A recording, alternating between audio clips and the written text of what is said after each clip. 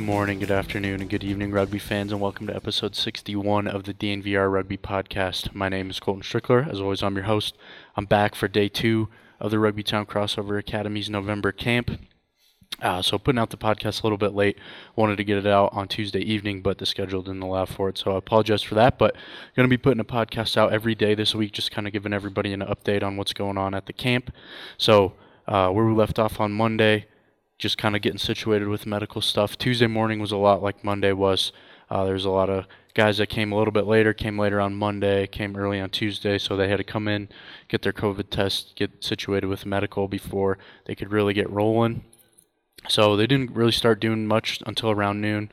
That's when they split off into their groups, had some meetings. And in those meetings, they went over the basics of rugby, what the gain line is, what the tack line is, what the breakdown is. And after all that took about an hour, a little over an hour. And after they went over all that, again, in their 3 groups of 9, headed out to the pitch for some field work. So that's the first time they've been in an actual rugby practice, was yesterday afternoon. And they did what you do at your basic first ever rugby practice. They worked on the basics of passing. They worked on the depth aspect of passing and how that kind of opens up the attack. They work on drawing and passing, so that led into some 2-on-1 drills, some 3-on-1 drills. And then, of course, split into smaller groups to work on the backs and the forward stuff, individual group stuff like that. Learn a couple patterns, learn the basics of a scrum, all that good stuff. So pretty basic first day of rugby practice, but it's fun to see these high-level athletes coming from these, high-level programs, these professional college programs. A little bit of a double negative there, but some of these, these college programs operate like professional sports programs. So, like we have Ed Paris, who was on the show. He's from LSU. He's been in a professional environment for 5 years. We got all these guys coming from these big college programs, so it's cool to see them kind of put that work ethic and just focus that energy on rugby. So all throughout the meetings and when I popped my head in, and then even through the whole training session that I watched, it's cool to see they're taking it very seriously. And I guess I'm not even sure why I expected anything less, but they're not messing around at all. It's not like they just came out here for a free trip to Colorado. They came out here to learn how to play rugby, and so to see them taking it this seriously is really cool, and to see them putting their skills into the rugby world is really cool as well, because there's times where the training did look like their first ever rugby training, but there's also times where they're competing. They're competitive guys. They're competing like nobody's business. They're already expecting the best out of themselves. When they drop a pass, when they don't make a great pass, they're slapping their hands. They're cursing themselves. But you can tell they want to take this seriously. They want to be good at it. They're getting better every time they go through a rep and all that. So it's really cool to see.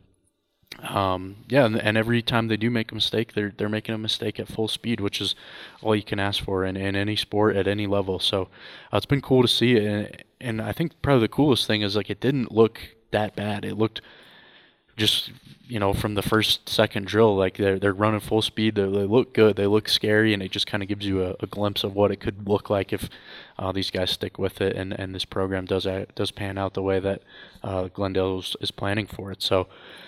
It's been pretty cool. I'm excited to see where it goes throughout the rest of the week, and of course I'll be bringing you the what I see, my thoughts. I'm keeping a camp notebook on thednvr.com, so make sure you're following along with that throughout the week. So I did get to grab a couple sound bites from a few guys as they were coming off the pitch last night.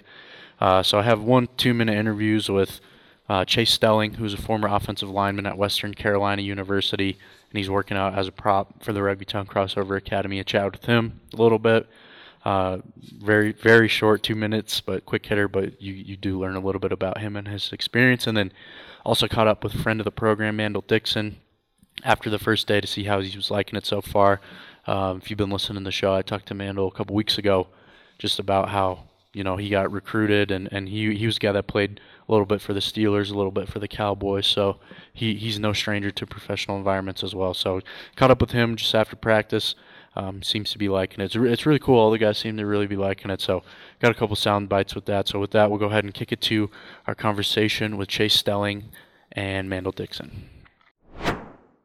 All right, we're here with Chase Stelling after the first day of the Rugby Town Crossover Academy's November camp. Chase, how's it going? It's going good.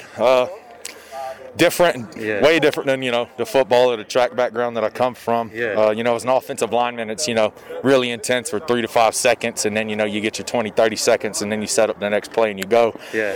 Today we was just go, go, go, go. So it's a new challenge. I'm looking forward to day 2 tomorrow, and just keep pushing, getting better. Right. Like everybody's saying, trying to make this 2023 push. But first thing we got to do is take it a day at a time. So. For sure.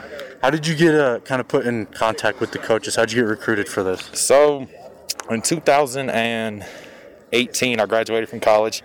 I went to a bowl game. Mm-hmm. And then from there, I went to the BSN Combine that's put on by Jimmy Kimball. And then a year and a half later, I got a contact from Peter. Yeah. And he said, hey, you still in shape? You still trying to play? I said, yes, sir. Opportunity presented itself, just kept my head down and kept working, Here you are. And here I am, yeah. Had you ever, what did you know about rugby before you came? So, excuse me, my wife's from England. Oh, perfect. So her father actually played a good bit of rugby, so I've actually, kept up with rugby just a touch, nothing in depth. But then whenever I got this call, I understood a little bit about the game already, and now it's just, taking a little bit that I understand and then applying it. And, of course, nothing's like being out on the field. It's just like anything, you need those reps to get better. So there's a difference between watching it and playing it. What was your favorite part of the day, first day, if you had to pick? Man, if I had to pick, my position, obviously being a prop, I'm gonna have to move. I'm gonna have to push against some other people and move some people. So I really enjoyed, that little bit of indie time that we did right there at the end. Working on just the prop and the scrum. But the whole day as a whole, there's some guys out here that are in shape. There's some guys that aren't. My favorite thing is just gonna be coming out here and dominating. I hear you, man. All right, Chase, that's all the question I have for you, man. I appreciate it. Thanks, man. I appreciate your time.